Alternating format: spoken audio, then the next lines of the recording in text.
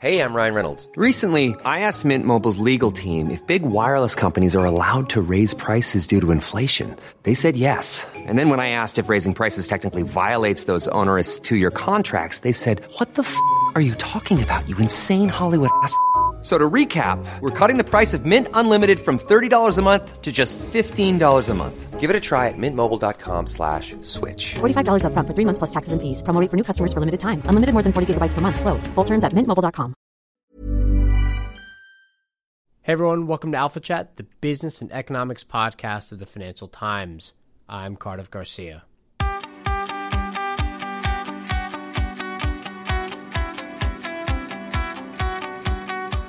On the show today, I speak with Michael Mendel, the Chief Economic Strategist at the Progressive Policy Institute. Michael and his co-author Brett Swanson of Entropy Economics have published a recent report titled The Coming Productivity Boom, which is exactly what it sounds like. Now, if you've been listening to this podcast, you'll know that a common topic of discussion has been the stagnant productivity growth of the last decade and longer, just how long the slow trend is likely to last, and what might speed things up. This really matters. The definition of faster productivity growth is that for each hour of work, more is produced. But it's tied, for instance, to faster wage growth, and more fundamentally, productivity growth also represents how quickly overall living standards improve throughout time. Well, Mendel and Swanson argue that to this point, industries like construction, transportation, manufacturing, in other words, the physical industries, haven't invested enough in information technology, not like the purely digital industries. But they will. And when they do, their business models and the products they make will be radically transformed. And this will spur higher productivity growth for the whole economy. So, here's my chat with Michael.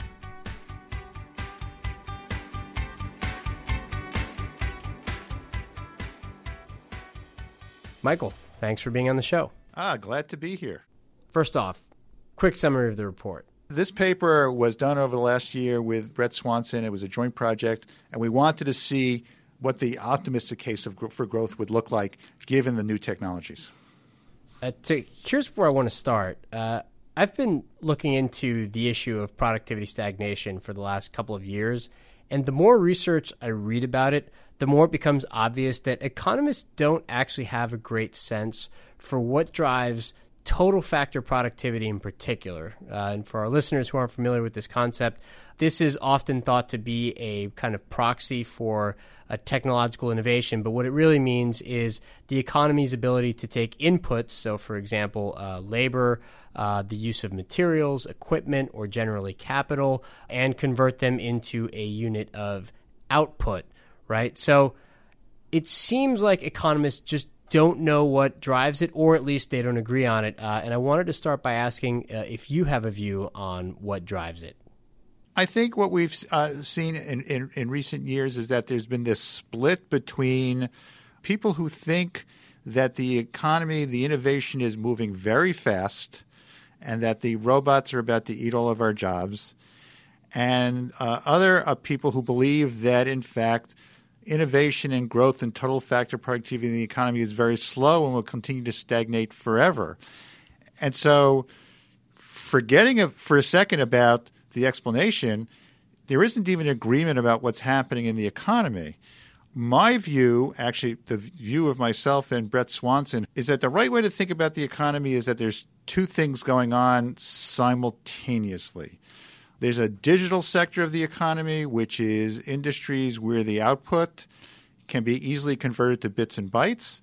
And there's a physical sector of the economy where it's manufacturing and transportation and construction, things that are solid and physical. And what we see in the data is that the digital economy has been growing in productivity very quickly, that the output has been rising, that prices have been falling, and that even jobs have been increasing. In the physical sector, it's been very slow productivity growth, very slow job growth, and very slow wage growth. And so the question you asked is, what's driving these two phenomena? In the digital sector, we are having very rapid transformation of the way business is done. And this transformation is exactly what we mean by total factor productivity growth.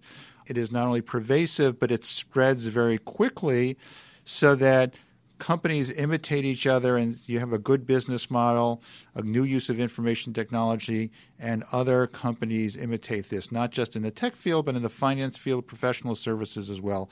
So we've seen a great deal of transformation there. In the physical sector, we've actually seen very slow use of information technology, and we actually haven't seen very much innovation in areas like materials and energy and transportation, some of the fields that had great leaps forward in the early part of the 20th century. So I think what we've got two things going on.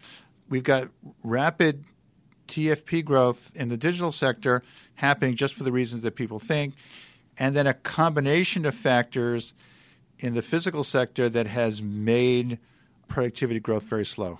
Yeah, and we're going to get into the details of the report in a minute. I want to stay on the broader theme of productivity growth for a second, though, because I think a lot of your views on productivity certainly inform the way that the paper was researched and written. It seems like in your work, one of the main things that drives the kind of diffusion of technology into a given sector is the right kind of investment.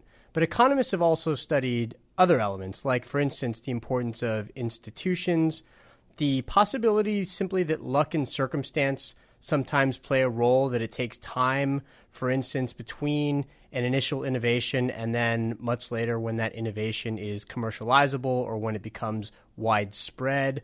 And then finally, of course, they study just bog standard demand side policy because, of course, companies are going to be reluctant to invest if they don't think that the future is bright. If they're not confident that there will be customers to buy their products, they're not going to invest in making those products in the first place. I guess I would just ask you more generally, what weight do you assign to each of those other elements?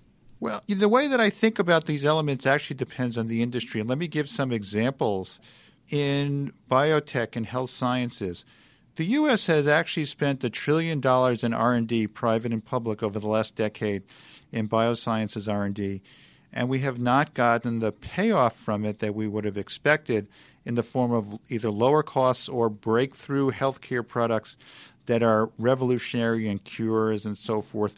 We still don't actually have a commercially available gene therapy.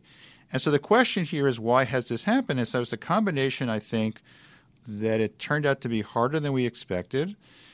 And also regulation has slowed down the rate at which companies are able to test new ideas and see what works.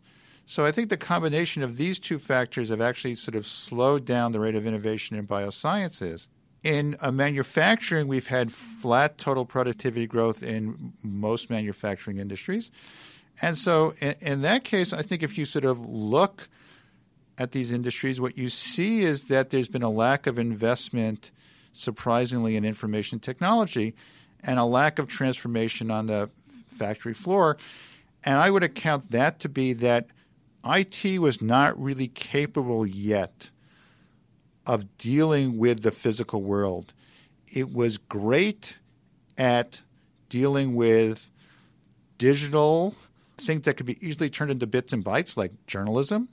But the physical world is far, far more complicated, requires far more intensive data manipulation at real-time speeds. And only now are we getting up to the point where we can actually generate, have available to us the sort of IT resources that would enable us to transform manufacturing. Then there's industries like retail, which are in fact in the process of transforming right now, going from bricks and mortar to e-commerce, increasing productivity, lowering prices, and actually adding jobs at the same time. So when I sit down and I sort of look at the different factors, I kind of take it industry by industry and I sort of ask myself the question, what is happening here? Why haven't we seen growth? Is it because of lack of investment? Is it because of the lack of R&D? Or is things were simply more complicated than we thought? Yeah, that's an interesting point about the possibility that the technology, let's say 10 to 15 years ago, was obviously very promising.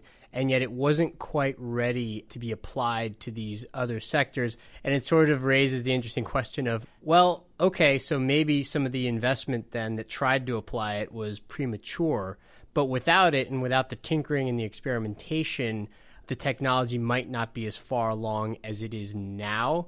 And so in a sense, that was not wasted investment. It just turned out to be maybe a bad bet for the individual entities who made it. But societally, it still benefits us. Well, I think what's interesting, if you think about manufacturing and you think about something like food processing, food processing is something that has not changed that much, but you can imagine that it could change enormously as we develop small sensors, as we sort of have the ability to sort of track what's going on a very, very granular level and control what's going on a granular level. You can imagine that the price of food could drop dramatically, the nutritional content could increase, and we could see the production of new foods that were simply better in the same way that steel was better than the materials that preceded it. See, this is part of my, when I think about what I would like in the next round of innovation and growth, I want to see the sort of jump increases in productivity as I saw in the oil and gas industry with the fracking, as I saw with the smartphone, as I'm seeing now in retail sales. I want to see new things that are substantially different than what we had before or substantially lower in price. And I think in many industries we're on the verge of this. Yeah. One of the underlying premises of the report is also that the stagnation pessimists are wrong about one thing in particular, which is the idea of information technology as essentially a spent force when it comes to further productivity gains. And I need to explain this to our listeners for a bit. Robert Gordon wrote this great book called The Rise and Fall of Economic Growth that essentially tracked the productivity growth of the United States going back to, I think, the mid-1800s or so, and then to the present. But he concluded on a very pessimistic note that was essentially an extrapolation of recent trends. Yes, productivity growth was weak, but at the same time, one of the arguments there is that we had this 10-year spurt of helpful productivity growth from the mid-90s to the mid-2000s driven by IT, but that essentially those gains are over, that we would need to get productivity gains from somewhere else. Your argument says that that is wrong. So can you take us through it? Absolutely. Well, let's take something as simple as the oil and gas industry.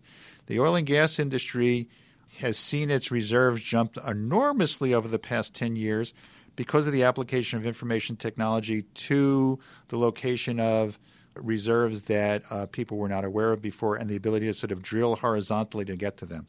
That's a very simple and example that people understand. We're seeing this in retail where we're seeing a shift to e-commerce, which has the potential of dramatically lowering the price to consumers and also perhaps creating new business models for custom manufacturing. We're going to see this in areas such as construction, where as we see IT apply to construction, which has been very high priced in recent years, we should be able to drive prices down and substantially improve standard of living for a lot of people who are now construction poor. Yeah. I want to now go to a quote from your paper and then ask you to comment on it. Here's the quote. The digital industries, which account for 25% of U.S. private sector employment and 30% of private sector GDP, make 70% of all private sector investments in information technology. The physical industries, which are 75% of private sector employment and 70% of private sector GDP, make just 30% of the investments in information technology. That's the end of the quote. What's been the effect of that? Well, think about it. It means that the amount of information technology per worker in the digital industries is much, much higher than it is in the physical industries. And actually, it turns out that the growth rate is much higher as well. And so what that means is that the average worker in a digital industry is more productive, more attached to the growth rate of the information technology sector, and enjoys higher wages. Whereas people working in areas such as food services and accommodations and even education and healthcare have far less information technology available to them per worker, are less productive, and therefore the wages are not as high. Here's what I was hoping to do. Let's talk about some of those individual physical industries. You've already done a little bit of this in the intro, but because we obviously can't go through the minutia of all of them, I thought we'd just pick a few, and then you can maybe give us your quick take on how the application of information technology to each of these industries could potentially transform them in a way that they haven't been, at least in some time. So it'll be a bit like a speed round. Do you get to tell me the industry? Right, exactly. So I'll give you the industry, Okay, good. and then you tell us how it'll be transformed. That's great. First, though, we have to make a point about how you define physical versus digital industries. It has to do with output, not with how they actually do business, right? That's right. The way I define digital industries here is if they can deliver their product digitally, that if they can be reduced to bits and bytes, then I call it a digital industry. So that from that perspective, finance is a digital industry, entertainment, publishing, professional services, because if you're an accountant or a lawyer, it's the same thing, or a designer. Whereas something like healthcare, at this point, is still primarily a physical industry, is still primarily done in person and delivered physically. Same thing for education. Education could become a digital industry, but so far it has not. Perfect. Then let's go through each of these physical industries, and we'll do a bit of a speed round. First physical industry, transportation. Transportation. So transportation is a classic industry which has, up to recently, not used very much IT, has had pretty much flat wages, and it has had rising prices in a lot of parts of it. What we need to do is we need to sort of integrate IT with transportation. We've seen the beginnings of this with ride sharing, and ride sharing has the potential of greatly increasing the use of capital, cutting costs, reducing to consumers the large share of their budget that goes to transportation. That's on the personal side. On the trucking side, we have this concept of autonomous vehicles. Now, my picture is that it actually costs us an enormous amount now to distribute goods. Shifting to autonomous vehicles will reduce that cost, reduce prices to consumers, and actually transfer some of the labor from drivers, who have a crappy job that is very accident prone. It has high death rates, high occupational injuries, and raise the demand for truck repair people, which they're not going to be called repair people because, in fact, these trucks will be complicated combinations of hardware and software, which will be prone to hard-to-diagnose glitches, and you will actually take sophisticated repair people to keep them on the road because they will be running all the time and will have to be maintained all the time. So I think what we're sort of looking at this point is a shift from drivers to technicians, which will have the effect of increasing wages, increasing the amount of human capital in the industry, and perhaps lowering the cost to consumers. You also include in this section on transportation the need for a smart traffic system, especially if you're going to live in a world full of autonomous vehicles. First of all, can you tell us what that is? And then give us a sense of the extent to which this would also need a certain amount of public sector participation and regulatory changes. Well, I'm actually going to extend this a little bit. So you're thinking right now about the smart traffic systems for wheeled vehicles. I think we need to sort of include air as well in this because one of the great bottlenecks in our economy, not just for nationally but sort of in rural areas, is the difficulty of having cheap air flights to rural areas. And so what I expect to sort of see here and in relatively short order is an ability to monitor the location of vehicles, monitor congestion, and to be able to direct it in a way that reduces congestion, it reduces the amount of accidents, and just greatly improves the way that people can get around. Now, you mentioned the public sector. Can I talk about construction now too? Yeah, let's segue into the next industry, construction. Go for it. I have to because if you look at the government statistics on construction, what it shows is that the price of construction has risen, depending on which numbers you look at, by 80 to 100% since 2000. And there's been just an astounding rise. And part of the reason why infrastructure seems so expensive to localities is that the price of infrastructure has greatly outpaced not just tax revenues, but the things we think of as expensive like healthcare.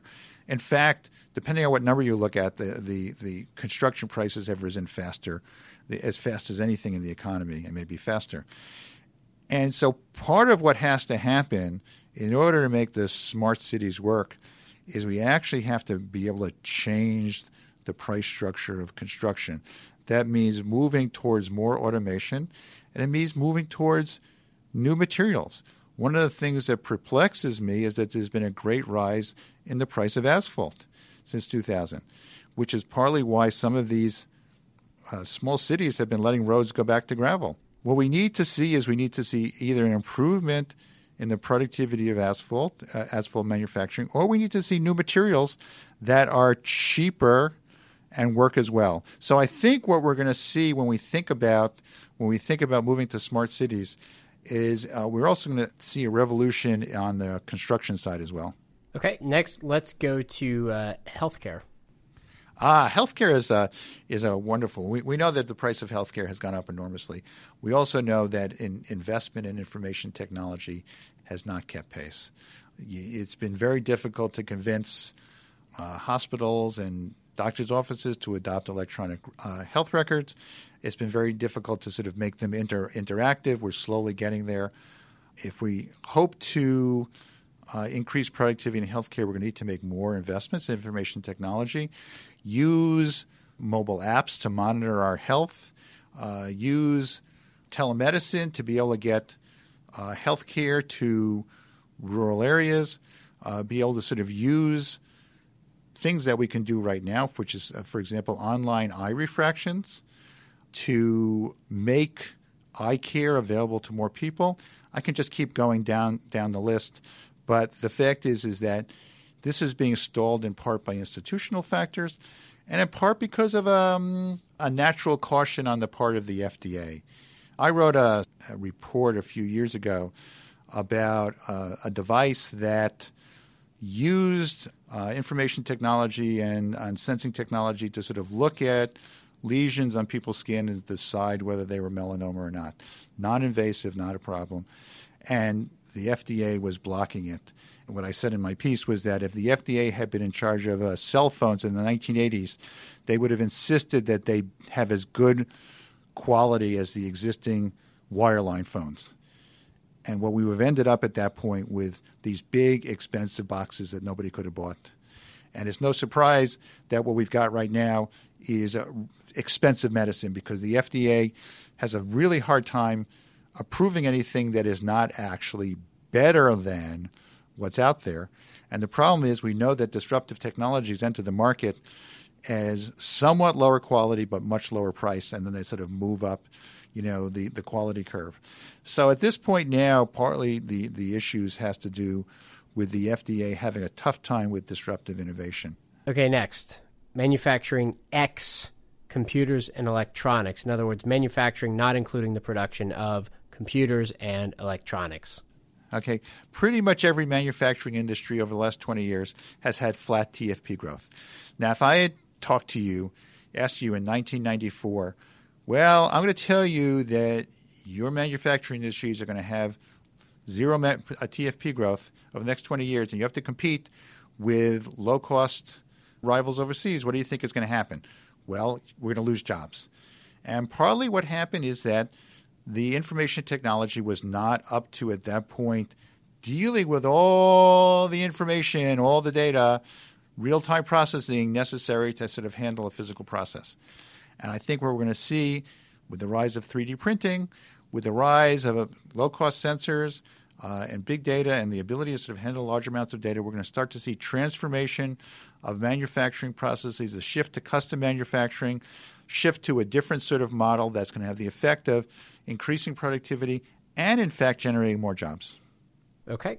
And the next one is education and training. Wow, that's a great one. So education, as you know, has gone up in price. Nobody quite understands why it has gone up in price, but it has, without the quality necessarily going up. At the same time, we have an increased need not just to sort of educate young people, but to educate and retrain people in their middle years, not just for cognitive jobs, but for mixed physical cognitive jobs.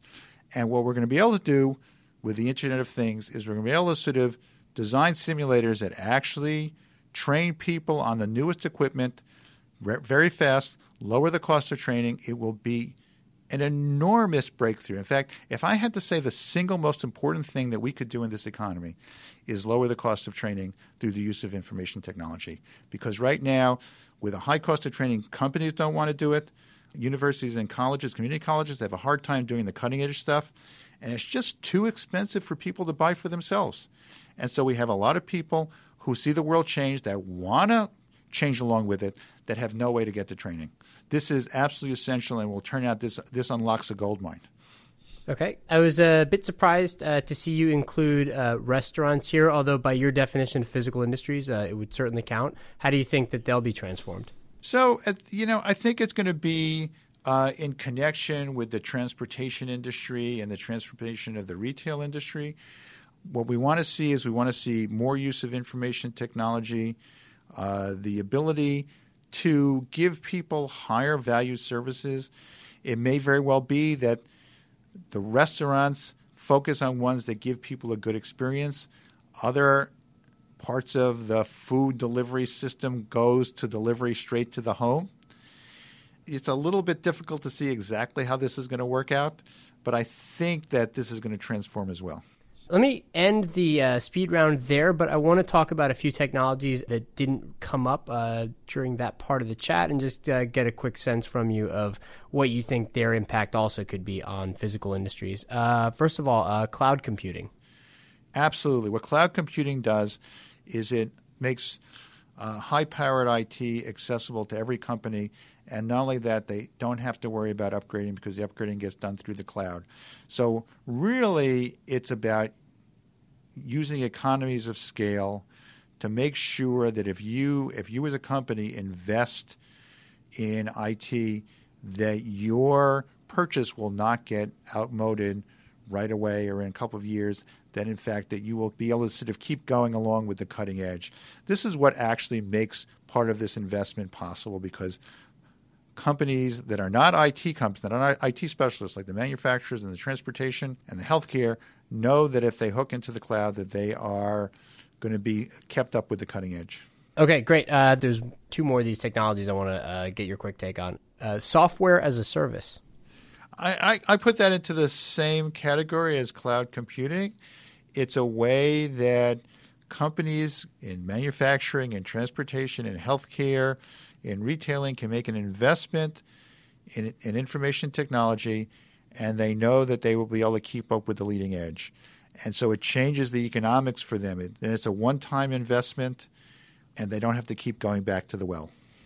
And then finally, artificial intelligence. Yeah, is that something we should be afraid of or what? Here come the robots.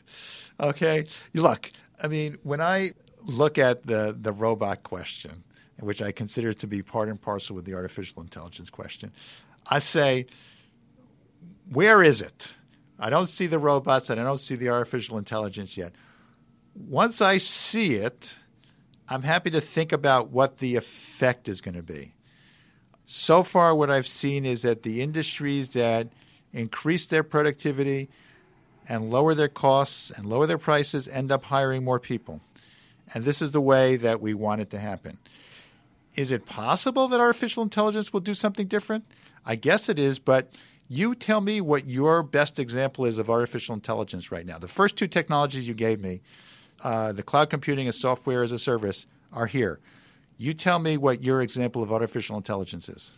Hopefully that's a rhetorical question because I can't give you an answer. But when you ask people that, what would they usually say? What I've seen over the last 20 years when it comes to technology, I've seen a lot of things being promised that did not happen in a lot of different areas because they turned out to be harder than people expected. Once I see an example of artificial intelligence in use, I'll be very happy to think about what that means. Suppose that we had an artificial intelligence helping run the economy. would it be better or worse than our current economic policymakers? Don't answer that question. I lied. I've actually got one more because this one also struck me as really interesting. Machine-to-machine mobile communications. Yeah, I would sort of put this into the same class too. What we see when we think about changing applications of information technology to physical industries, what we want is different objects communicating with each other. And we don't want it to have to go through us. We want them to communicate with each other and make reasonable rule of thumb decisions. So we want our cars to communicate with each other. We want our cars to communicate. We want our cars to communicate with the road. We want our sensors that are attached to us to monitor our health to communicate to some central location, and on and on and on. And we're going to end up with a much more coordinated economy, which will lower prices and increase growth, and potentially create new opportunities for work. And that's really what we're about here. We're about helping people move up the chain, because one of the big problems of the last 20 years has been not just low productivity growth, but low wage growth. And the question is, how do we get out of that trap? Because that's what's really horrible right now. Okay. I want to talk a little bit about some of the potential logistical and regulatory obstacles to the trends that we've just discussed, because I have a confession to make. I am myself certainly not with the pessimists on productivity growth. I think it's extremely plausible, if not likely, that there are all these kind of underlying pools of innovation that will be commercializable, that will be adapted eventually in a way that's societally widespread and beneficial, that could be coming, right? But I also can't quite get myself to, I think, the happier place that you're in and that's in this report, in part because of a lot of these logistical issues. So take the issue of construction, which we discussed earlier. I've looked into this a bit, and construction has had like an outrageous productivity stagnation, even relative to the overall stagnation. I mean, I think it didn't climb at all, productivity growth in the construction sector, for the better part of like a half century. It's amazing. And one of the issues there is not just about materials. It's also about zoning regulations. It's about having to build on inferior land, in part because of those regulations. It's about all kinds of other things that have to do as much with policy as with technological advancement. And it seems to me like getting the policy right is actually a big part of this, because if you don't, then a lot of the promise of the technologies that you describe and of the ability to adapt them more widely will just be lost. I have to say that I don't agree with you. And let me tell you why. Have you had your house renovated recently? No. Okay. So what happens is it's a very time-consuming process where it's a lot of hand labor to assemble things and fit them into place and so forth. Now, this made sense because we didn't have the technology to actually identify in exact detail where everything should go.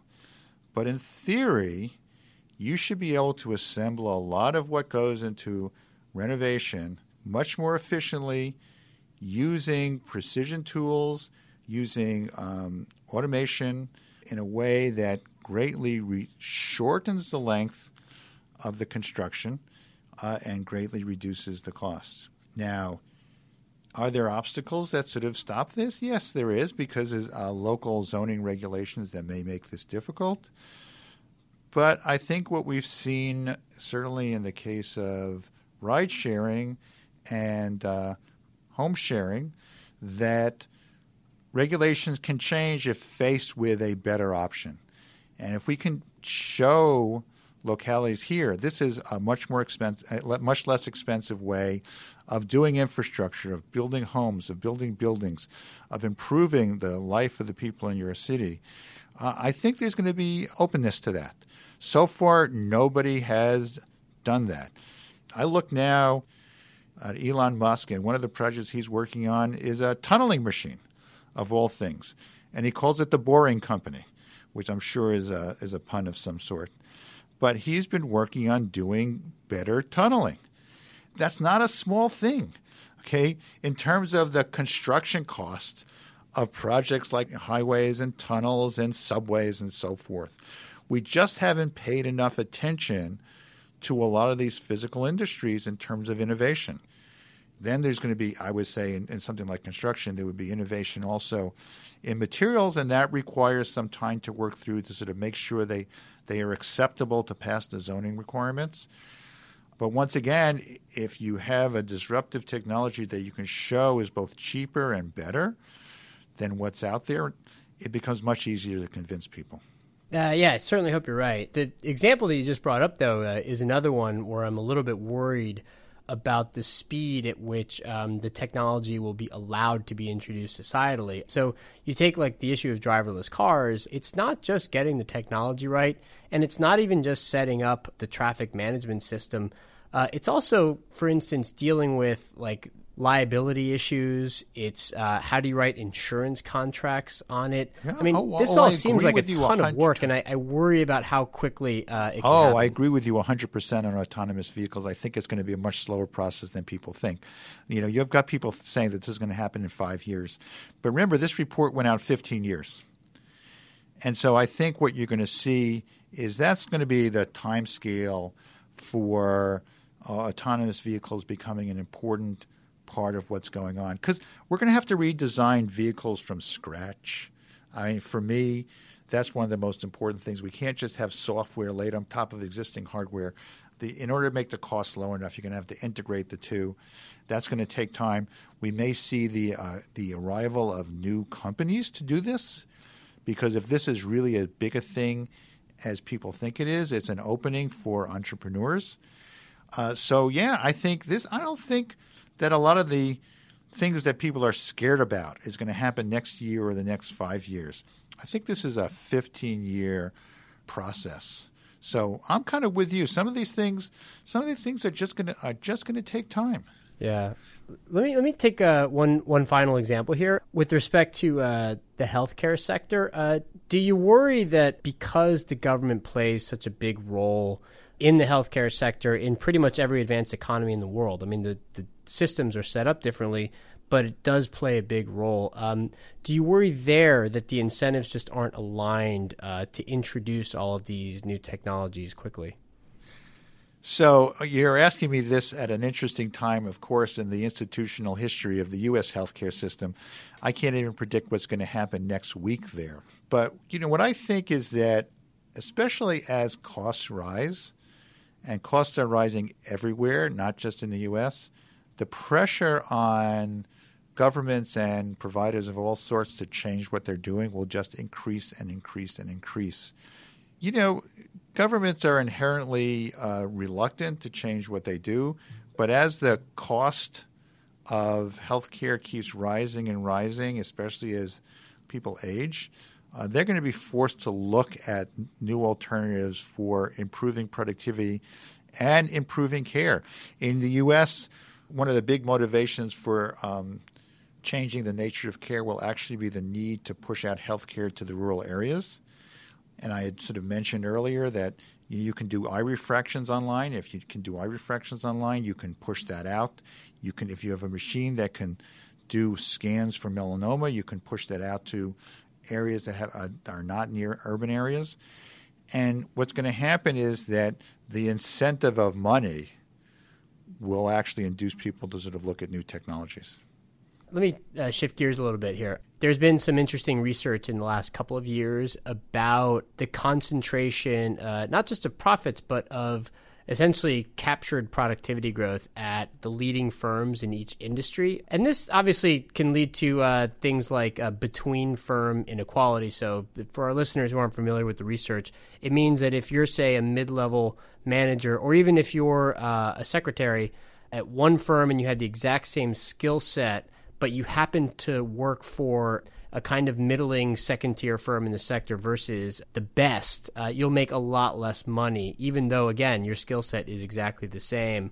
But one of the explanatory causes for it seems to be the lack of diffusion in technology from the leading firms in each industry to the rest of the firms in that industry.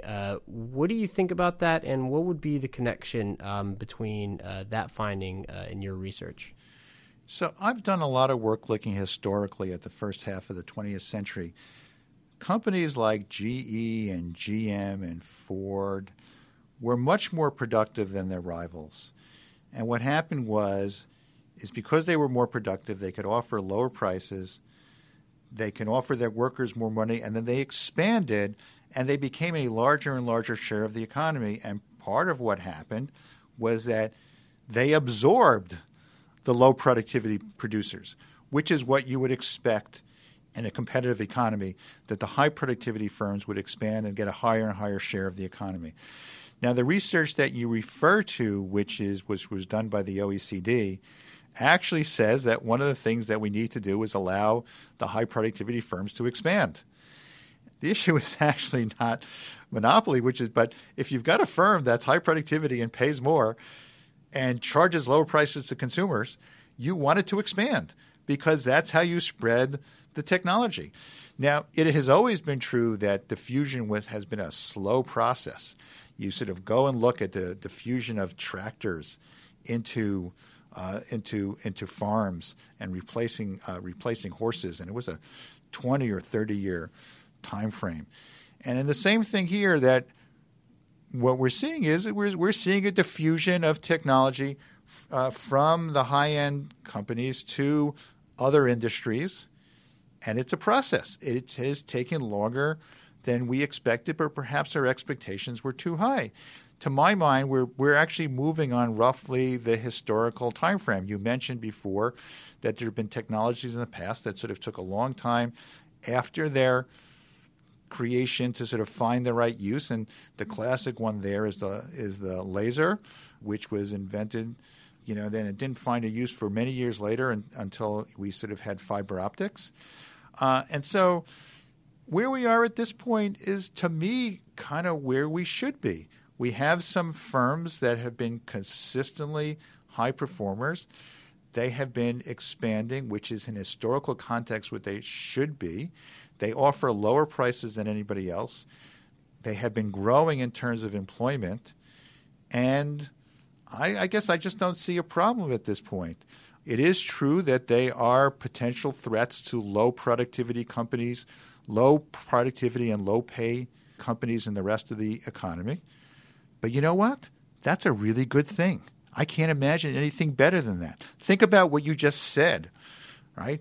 You've got these companies that pay more, that charge less, and that are expanding. That's good. And they're taking market share from companies that are less productive and pay less. What could be wrong with that? Yeah, I wasn't even talking so much about the market share as about the widening difference between, I guess, the first and second place companies and what might be causing that. I don't actually see a widening between the first and second place companies. What I see is a widening between the digital and the physical parts of the economy. That's where I see the big widening by a large amount. So, if you pick, a leading edge digital company and a leading-edge physical company, you'd actually see the digital company growing much faster than the physical company. And we can go through individual cases, but you'd actually have a hard time identifying who the leading-edge physical companies are. Okay. Well, we've got time for just a couple more questions. Here's another worry that I see mentioned quite a bit. I suspect I know what your response to it is going to be, but I'd be interested to get your thinking on it anyways. So here's how it goes. The worry is not that a lot of automation and new technologies are necessarily going to lead to like massive, wide-scale unemployment, but that instead it'll lead to a period of long-term wage stagnation of the kind that we saw, for instance, during the Industrial Revolution, the first few decades of the 19th century. And the argument goes something like this. The jobs will be there, but because the fast productivity sectors will end up sort of producing a kind of glut of excess labor. In other words, those sectors that have fast productivity growth will do such a good job, essentially, that they just won't need that many people. Yes, they'll save a lot of money for consumers, and those consumers will have to spend the money elsewhere, but that the other sectors of the economy are not fast productivity sectors, and so they just won't pay as much. So they'll absorb those workers, but everybody or a big chunk of society will essentially have a long-term period of very slow wage growth. And so the only people who really benefit are the people who own the capital in the fast productivity sectors. What do you think about that? So far, the digital sector has been actually creating jobs and work faster than the physical sector. And actually has been creating at higher wages. And if we look at the case that is right at people's mind right now, which is e-commerce, I've done a lot of calculations looking at e-commerce jobs versus brick-and-mortar retail jobs. And since 2007, e-commerce has created almost 400,000 jobs in e-commerce centers and fulfillment centers. Brick-and-mortar has lost about 80,000 full-time equivalent jobs since 2007. And as far as I can figure out, the weekly wages in e-commerce are 30 to 40% higher than in retail, which pays really horrible wages. So what I think is happening right now is we're actually back in a historical sense to, and I'm going to give you another problem, we're actually back in a historical sense to the first half of the 20th century where manufacturing grew, became more productive, and added more workers because prices were falling. Now, the difficulty here, if I look back in the first half of the 20th century, was that agriculture actually lagged way behind. It had weak productivity growth, weak earnings growth, and weak job growth. And so the people that are being left behind in this wonderful world, we have to mount a robust effort to stabilize their situation. This is something that we have not yet done. And I think our main failing right here as we move forward, the main place where we could fall down is not on the productivity and growth side, which I actually think is going to generate a lot of good-paying jobs. But for the people that are left behind and whose lives are disrupted, we actually have to mount a serious effort to help them. Okay. Final question. You close your paper with some concrete policy suggestions. Why don't you give us 2 or 3 that you think would really make the biggest difference? Well, the one thing that I think would make the biggest difference actually is what we call regulatory improvement, which is going through the regulatory system and making sure that we don't have overlap, that we are sort of scraping the barnacles off the bottom of the boat, getting rid of regulations that actually don't do anything that stand in the way, and making the regulatory system more efficient. Not regulatory elimination, but regulatory improvement. And I think in a lot of areas that will make a difference because I hate to say this, we've had regulatory accumulation that has actually weighed down on the economy, and it's not a surprise that in some of the areas that we've had growth have been less prone to regulation than the physical industries. So I would say that that's important. I would also suggest that paying a lot of attention to improving our education and training system is extremely important as well. And then finally, I mentioned this already, stabilization policies for the areas and the people that are left behind is essential for maintaining social cohesion. Well, the paper is The Coming Productivity Boom. Our guest has been Michael Mendel. Michael, thanks so much, man. This was so provocative. Thank you very much for having me, and glad to be here. And that is the end of my chat with Michael. We'd love to hear from you. Email us at alphachat@ft.com or give us a call at 917-551-5012. That is +1 country code because we are based in the U.S. Rate the show and leave us a review on iTunes. It really, really does help people find out about us, and we see every single review. Show notes for this and all prior episodes are at ft.com/alphachat. Special thanks for this episode to Kevin Tidmarsh for recording Michael's end of the line for us. And finally, AlphaChat's productivity growth went through the roof when we invested in the information technology that is the brain space of producer and editor Amy Keene. Thanks for everything, Amy, and thanks to our listeners. We'll see you here again next week for another episode of AlphaChat.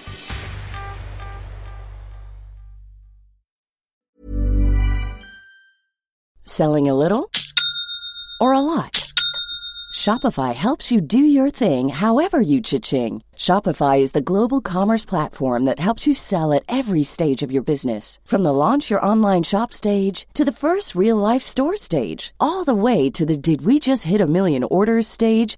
Shopify's there to help you grow. Shopify helps you turn browsers into buyers with the internet's best converting checkout. 36% better on average compared to other leading commerce platforms. Because businesses that grow, grow with Shopify. Get a $1 per month trial period at shopify.com/work. Shopify.com/work. Confidence starts with loving who you are. And when your skin feels nourished and glows on the outside, you naturally radiate confidence from the inside. Give your skin a glow up with Osea's clinically proven Mega Moisture Duo. This ultra-hydrating body care features two of Osea's best sellers, Undaria Algae Body Oil and Undaria Collagen Body Lotion. These seaweed-powered heroes use skincare-level ingredients normally reserved for your face for results you can see and confidence you can feel. Osea has been making clean, clinically proven seaweed-infused face and body care products for over 28 years. This luxurious skincare is vegan, cruelty-free, and climate-neutral certified, so you never have to choose between your values and your best skin.